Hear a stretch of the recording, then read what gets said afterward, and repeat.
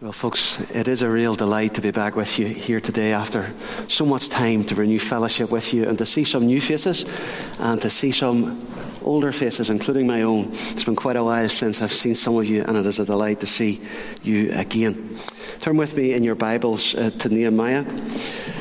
Nehemiah chapter 2, if you will, please, just while you're turning there. I just have such fond memories of the fellowship here in Carrickfergus Baptist. The old SWAT team, I don't know if it still goes or not. It is. I see a few heads nodding. And such a blessing that was to my life at that time in my mid-20s. And I have such fond memories of this place, of you as a fellowship, of your support when we were starting off, going to Macrofelt, the love and encouragement that I received from the office bearers and all of the members here. And I've never forgotten your goodness and kindness toward me. I never have. I always speak so fondly of you, and I consider you family. I really do, and I want to thank you for that, for all your love and appreciation that you showed for me back in those days, and continue to do today. So turn with me, if you will, to Nehemiah chapter 2. We'll begin to read at verse 17 of Nehemiah chapter 2. I feel the book of Nehemiah is a very appropriate book to look at, given the situation we find ourselves in coming out of COVID. Up in Macrofelt, it has been like getting a steam train going again. The church, for 2 years, everything had to stop just because of the lockdowns, because of all of the restrictions. And getting everything going again was like moving that old steam train, and it's been tough. And so the book of Nehemiah helps us to rebuild after something stopped. And for us to understand what's going on here, it's worthwhile reminding ourselves of the Old Testament context. You know, after the death of King Solomon, David's son, the kingdom of Israel divided in two. And you had the 10 tribes in the north that kept the name of Israel, the 2 tribes in the south that kept the name of Judah. In 722 BC, the north went into Assyrian exile, carried off. They never reformed as a nation again. And the remnant, the leftover of these people, were the Samaritans that Jesus spoke to in his day in places like John chapter 4. In the south, Judah, the 2 tribes of Judah and Benjamin, well, they were carried off into exile as well, but not to the Assyrians, but to the Babylonians, starting in 606 BC or thereabouts. And there was 3 main waves of exile carried off into Babylon, where they stayed for 70 years. And during that time, the temple was destroyed, the walls were destroyed in Jerusalem, and the nation of Israel was basically in ruins, practically speaking. So Ezra the priest comes back. Zerubbabel has rebuilt the temple. Ezra the priest comes back to reestablish worship after God has moved in the heart of Cyrus, the king of Persia, to let the people go back to Jerusalem. And then 13 years after Ezra comes Nehemiah, who comes as a governor, a leader, to lead the people in rebuilding the walls. And that's where we are here in Nehemiah 2. Read with me from verse 17. Then I said to them, "You see the trouble we are in, how Jerusalem lies in ruins with its gates burned. Come, let us build the wall of Jerusalem, that we may no longer suffer derision." And I told them of the hand of my God that had been upon me for good, and also of the words that the king had spoken to me. And they said, "Let us rise up and build." So they strengthened their hands for the good work. But when Sanballat the Horonite and Tobiah the Ammonite servant and Geshem the Arab heard of it, they jeered at us and despised us and said, "What is this thing that you are doing? Are you rebelling against the king?" Then I replied to them, "The God of heaven will make us prosper, and we his servants will arise and build, but you have no portion or right or claim in Jerusalem." We'll stop there. Let's pray together and ask for the Lord's help. Our Father in heaven, we want to give you thanks for this opportunity to come today, to spend time in your presence and to lift up our hearts to the one who inhabits heaven and earth and who deserves all the praise, honor, and glory. And we thank you that we can come in no other way but than through your Son, the Lord Jesus Christ, who lived for us, died for us, rose again for us. We're thankful for the Christ who has saved us, for the one who took our place at Calvary, and for the one who lives forevermore.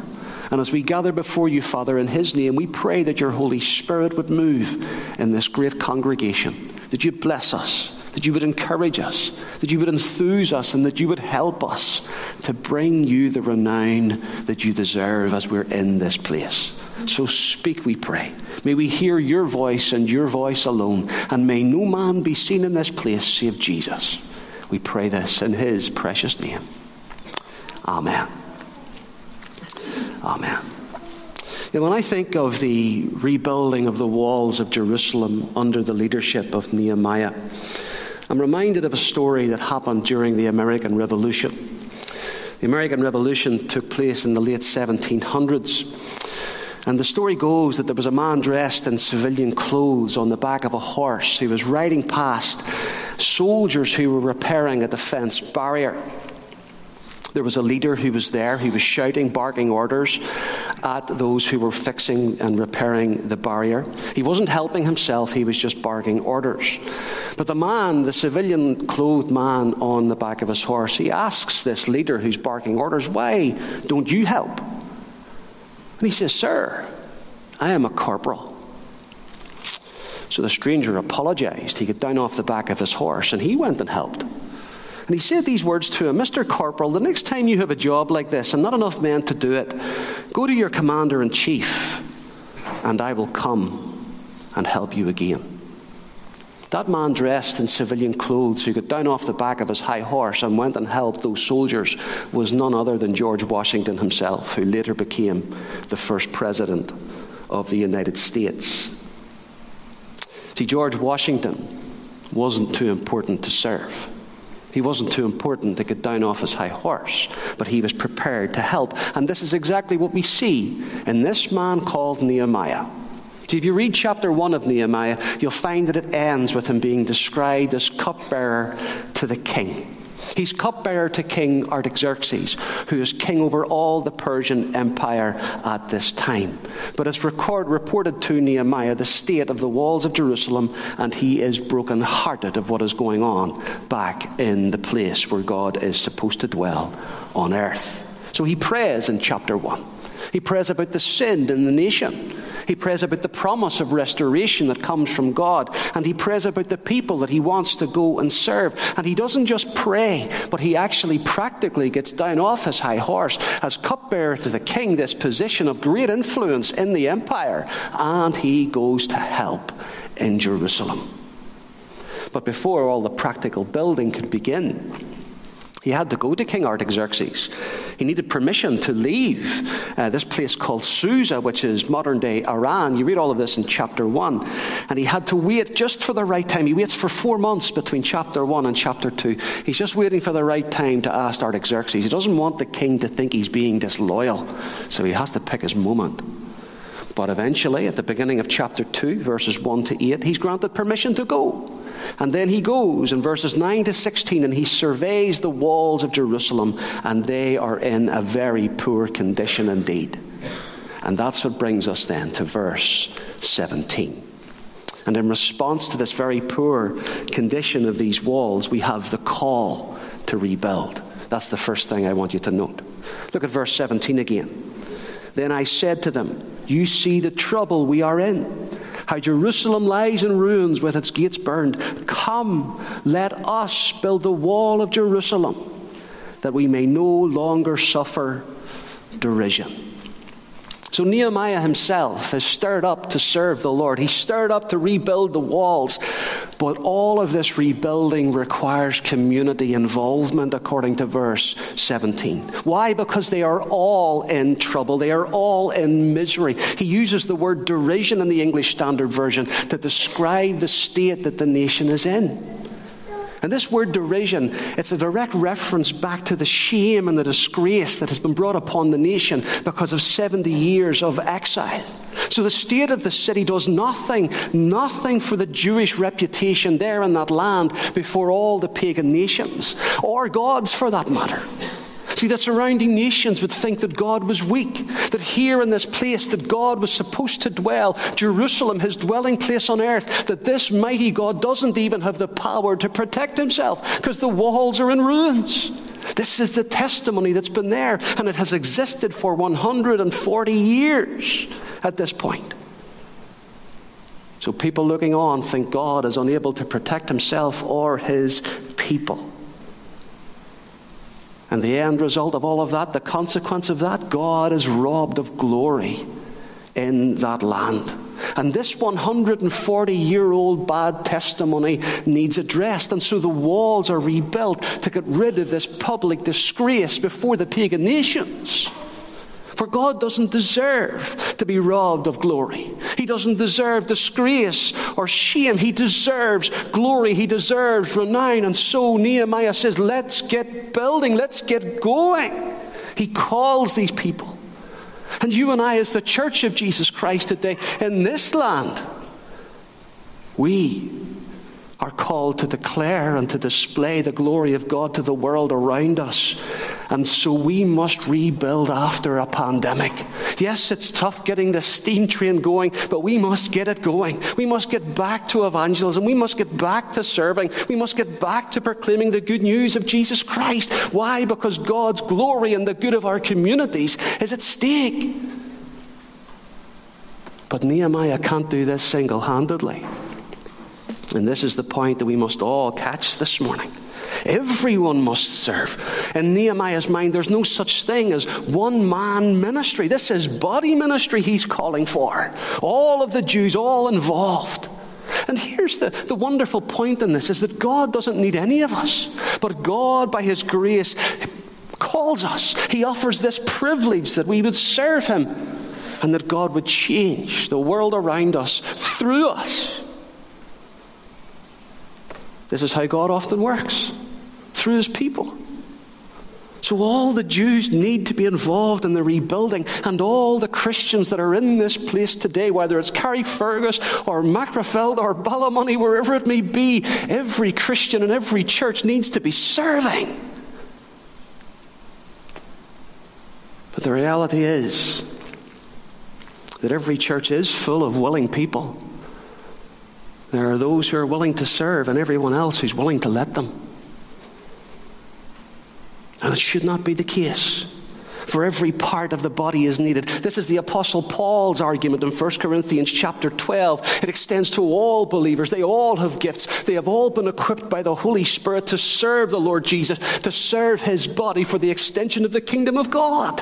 And you today, as you are here, you, not the person beside you, not the person at the other side of the church, you have been gifted uniquely by God to serve him in this place. What is that gift? Use it for his glory. You've been gifted in ways that no one else has. This is what it means to be a part of the body of Christ. And this church needs you, and this community needs you. Sunnylands needs you. Castlemara needs you. Glenfield needs you. All the other estates of Carrickfergus need you serving together. This is the call that Nehemiah put out to all of the Jews, for the sake of God's glory, for the good of the nations around them. And this is the call that extends to all of us today. So that's what we see in verse 17, the call to rebuild.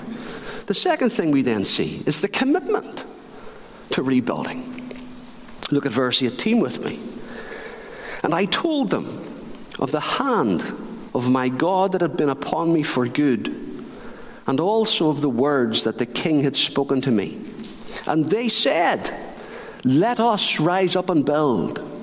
So they strengthened their hands for the good work. Now, like all good leaders, Nehemiah inspired commitment. He tells them of God's work, how God has already preserved him from King Artaxerxes when he asks him, can he leave Susa, modern-day Iran, to go back to Jerusalem? And Nehemiah's message has motivated others, all others, to get involved. God is at work. God is moving. He's moved in the king's heart, Artaxerxes. Before that, he's moved in the heart of Cyrus, the king of Persia. And now he's moving in the hearts of all of the Jews. And they say, let us rise up and build. And so they strengthened their hands for the good work. So on the heels of this call that he gives in verse 17, in verse 18 we have this commitment, this mental resolve, this determination to complete the work God has given them to do. They're stirred, they're enthused, they've caught the vision of God's glory in the land, and they begin to build. They dedicate themselves to this work. They're interested in nothing else than rebuilding God's glory, defending God's reputation. They want the pagan nations around them to see that this God has got the power to protect himself and his people. But the question then comes, well, how do we do this today as the Church of Jesus Christ? See, the church today is not about a place, it's not about a building, but it's about a people. And so we today fulfill Nehemiah chapter 2 in our lives, this commitment, by committing to a people, committing to a congregation. See, God no longer dwells in temples made with hands. There's this shift from the Old Testament into the New. It's now about people and not about a place. And if you think of the early church in the book of Acts, it was built. But how was it built? Well, not with bricks and mortar, but with prayer, with the proclamation of the gospel, with provisions being made for the poor. They were people focused inside the church and outside the church, and that's what it means to build today. And the challenge to everyone in this place is this: will you catch the vision for Carrickfergus? Will you catch the vision for God's glory in this community? Will you commit yourself to this gospel-centered church? I'm not asking you, is your name on a membership roll? I'm not asking you, have you been baptized? As important as those things are, believe me, I believe them to be important. But you can have all of those things and still not be committed. Are you committed to this place, to the work that's going on? We should be. This is what we see. And what does it mean? It means to consider others more important, more significant than yourself. It's to see that there's a mission that we have all been called to fulfill. We're called to love one another, to love those outside, to love God and his people, to love God and sinners, to love and have it permeate through our lives. This is what we're called to commit to. This is what we see in the Jews in Nehemiah's day. They don't just listen to the call, they commit to it. But thirdly, the third thing we see in verse 19 is that while we have the call, they commit to the call, then there's always the challengers, isn't there? And that's what we see in verse 19. Read with me. But when Sanballat the Horonite and Tobiah the Ammonite servant and Geshem the Arab heard of it, they jeered at us and despised us and said, "What is this thing that you're doing? Are you rebelling against the king?" You see, where there's flames of enthusiasm, the Jews at this time were filled with enthusiasm. They've been stirred by Nehemiah's call. They commit. But where there's commitment and where's enthusiasm, well, there's always someone standing with a bucket of water ready to pour it over the top of you. Such is life. In Nehemiah's case, you have Sanballat. He's from Samaria in the north. You have Tobiah. He's the Ammonite. He's from the east. And you have Geshem, who's the Arab from the south. And symbolically then, Nehemiah is practically surrounded by his enemies. He's surrounded by those who want to challenge what he and the other Jews are doing. And these become opponents to God's work, saying that the Jews are actually rebelling. He's surrounded by ungodliness. And you and I here in a place like this, we are called to serve the Lord, to rebuild the church, to show love to one another and people outside. But there are always those surrounding us who are motivated by ungodliness, who will try and stop us. It's no different today as it was in the days of Nehemiah. There's always been those who will jeer at us, who will mock us, who will despise us, who will hold us in contempt, who will attempt to intimidate us and demoralize us and accuse us of things that aren't true. They accuse them here, "Are you rebelling against the king?" There's always those types of people around, isn't there? The implication of what they say is that we're being foolish. And these challengers, they're always very good at touching at our insecurities, able to make us feel that, well, maybe we shouldn't. Maybe we should just close the doors and look after one another and forget about what's going on outside. Forget about building the kingdom in this community. Maybe we should just do that. Err on the side of caution. Challengers are very good at making us feel that way. And who is it ultimately behind all of this challenge? Well, it's the devil himself. He wants to hinder the growth and the expansion of God's kingdom. And he tried to do it through Jesus. Remember the Lord Jesus, whenever he was growing up, oh, is he Jesus, the carpenter's son? And even when he went to the cross, when he's on the cross there, he's just treated as a mere criminal. But Jesus, who for the joy that was set before him, he endured the cross, despising the shame. And so like Jesus, we need to see beyond the challenge, beyond the opposition, and keep on going for the glory of God. For the kingdom of God is too important for we to allow ourselves to be hindered. God's glory, the good of mankind is at stake.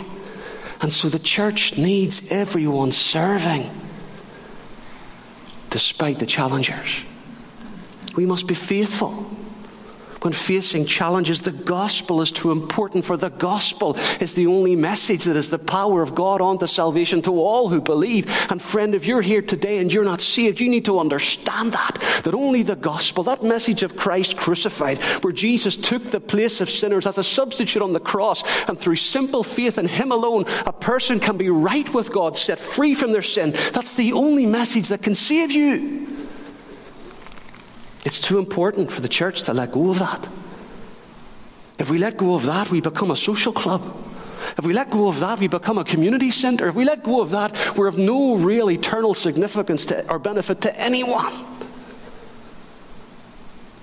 And so we must keep on going in our commitment, despite any challenges that may come from outside. Jonathan Edwards, the famous revivalist, said these words, they're on the screen: when the church is revived, so is the devil. And so we must be ready. We must beware. We must not be surprised when the fiery trial comes our way. Peter talks of this in his first epistle. And what we must realize is that the devil has no interest in comfortable Christians. Oh, but committed Christians, well, they get his attention. Committed Christians get his attention. And a favourite means of stopping the committed is to challenge them through negativity. And that's what we see in Sanballat, Tobiah, and Geshem. But let us expect this challenge. But in expecting this challenge, let us still be confident. And that takes us to the fourth thing that I want you to think about. Look at verse 20. Then I replied to them after the challenge.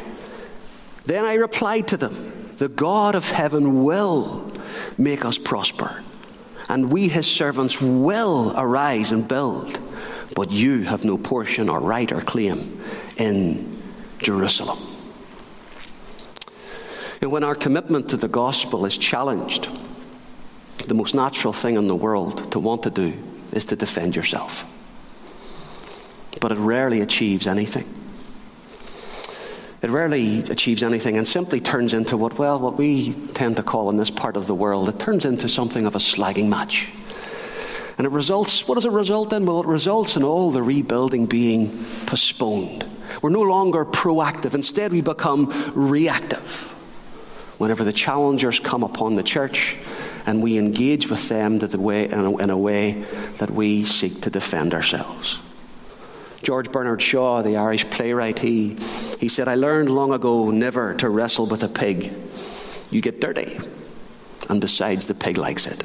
The Lord Jesus said something very similar in Matthew chapter 7. He said, do not throw your pearls before pigs, lest they trample them underfoot and turn to attack you. So Nehemiah, he doesn't refute the claims of these ungodly men, these men who are outside Jerusalem, who are outside the remaining Israelites, if you like. He simply declares with great confidence, the God of heaven will make us prosper. No arguing, no mudslinging, no defending of himself. He simply declares with great confidence, we his servants will arise and build. And in closing, Nehemiah distinguishes between God's people and those who have no portion in the land. These men, Sanballat, Tobiah, Geshem, they're not God's people. They have no portion in the land. And so they shouldn't be allowed to influence God's people. We should have confidence in God allowing him and his truth and his power alone and the motivation for his glory to influence us alone. Remembering at all times what the Lord Jesus said in Matthew 16, I will build my church, and the gates of hell will not prevail against it. And the symbolism of all of this is that the opponents of the gospel will never stop the building of the church, and so we should not be influenced by them. God is at work. Oh, they may scorn at Scripture, they may deny our ethics, they may try and change traditional marriage, reject the sanctity and the importance of the unborn life. They may challenge us in all of these ways. They may laugh at our commitment to the God of heaven above, but nevertheless, they will never stop us. And we must have this confidence that God of heaven will make us prosper. And this should give us great confidence as we live our lives. See, friends, the church is not on the back foot. No matter what the world might tell you, no matter what you might hear on the Nolan Show throughout the week, the church is not on the back foot. Why? Because Jesus Christ is still on the throne. His kingdom is still being built. But the question to you today is this: are you going to engage in that building? Are you going to commit to that rebuilding? Or perhaps you prefer another option. Perhaps you would prefer to stay in the king's palace, where Nehemiah was as the cupbearer to the king, with all of the luxury, all of the comfort. Or perhaps, well, you want to behave like some of the people out in the world, like Sanballat and Tobiah and Geshem. You prefer criticism of what's going on within the church. Perhaps an option that you prefer. Or perhaps you feel yourself too important to serve. You're like that corporal who wouldn't help out his soldiers repairing the defensive barrier, when what you actually need to do is to be like George Washington, to get down off your high horse and to help. This is the challenge that comes to God's people from Nehemiah chapter 2. What will you do? Will you engage in the rebuilding of the church after a pandemic? Will you help get this place going again? This is the challenge. And you have every cause, every motivation that you need in the Lord Jesus Christ. He is our reason. He is our inspiration. For in him he saved us through his life, his death, his resurrection, his high priestly ministry, and his coming second return. He is the one who responded to his Father's call, who was committed unto death on the cross, who, even though he had many challengers throughout his ministry, he ignored them all and continued in the mission that the Father had given him, who did not count equality with God a thing to be grasped, but emptied himself by taking the form of a servant. This is what Nehemiah did. Is this what you will do? See, Jesus has come to build his church, all to the glory of the Father. And the challenge to us is whether or not we will be involved. Such a privilege to have been asked, to be called, to be given a great commission. But the responsibility now rests on our shoulders as we look at Nehemiah chapter 2, that points us to the rebuilding of this great church that is belonging to Jesus Christ. Let's pray. Father in heaven, we thank you for the church of Jesus Christ, purchased with precious blood on the cross. Thank you that he has done all that was required to satisfy your wrath toward us. And we today rejoice. And I thank you for this great congregation. Thank you for their faithfulness down through many years here in this community. And I pray that as they try to get themselves going again after a pandemic, that you'll help them. Help them to hear the call.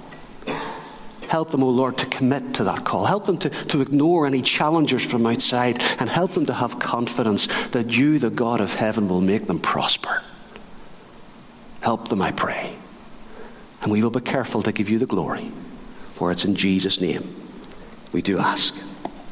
Amen. Amen. God bless you.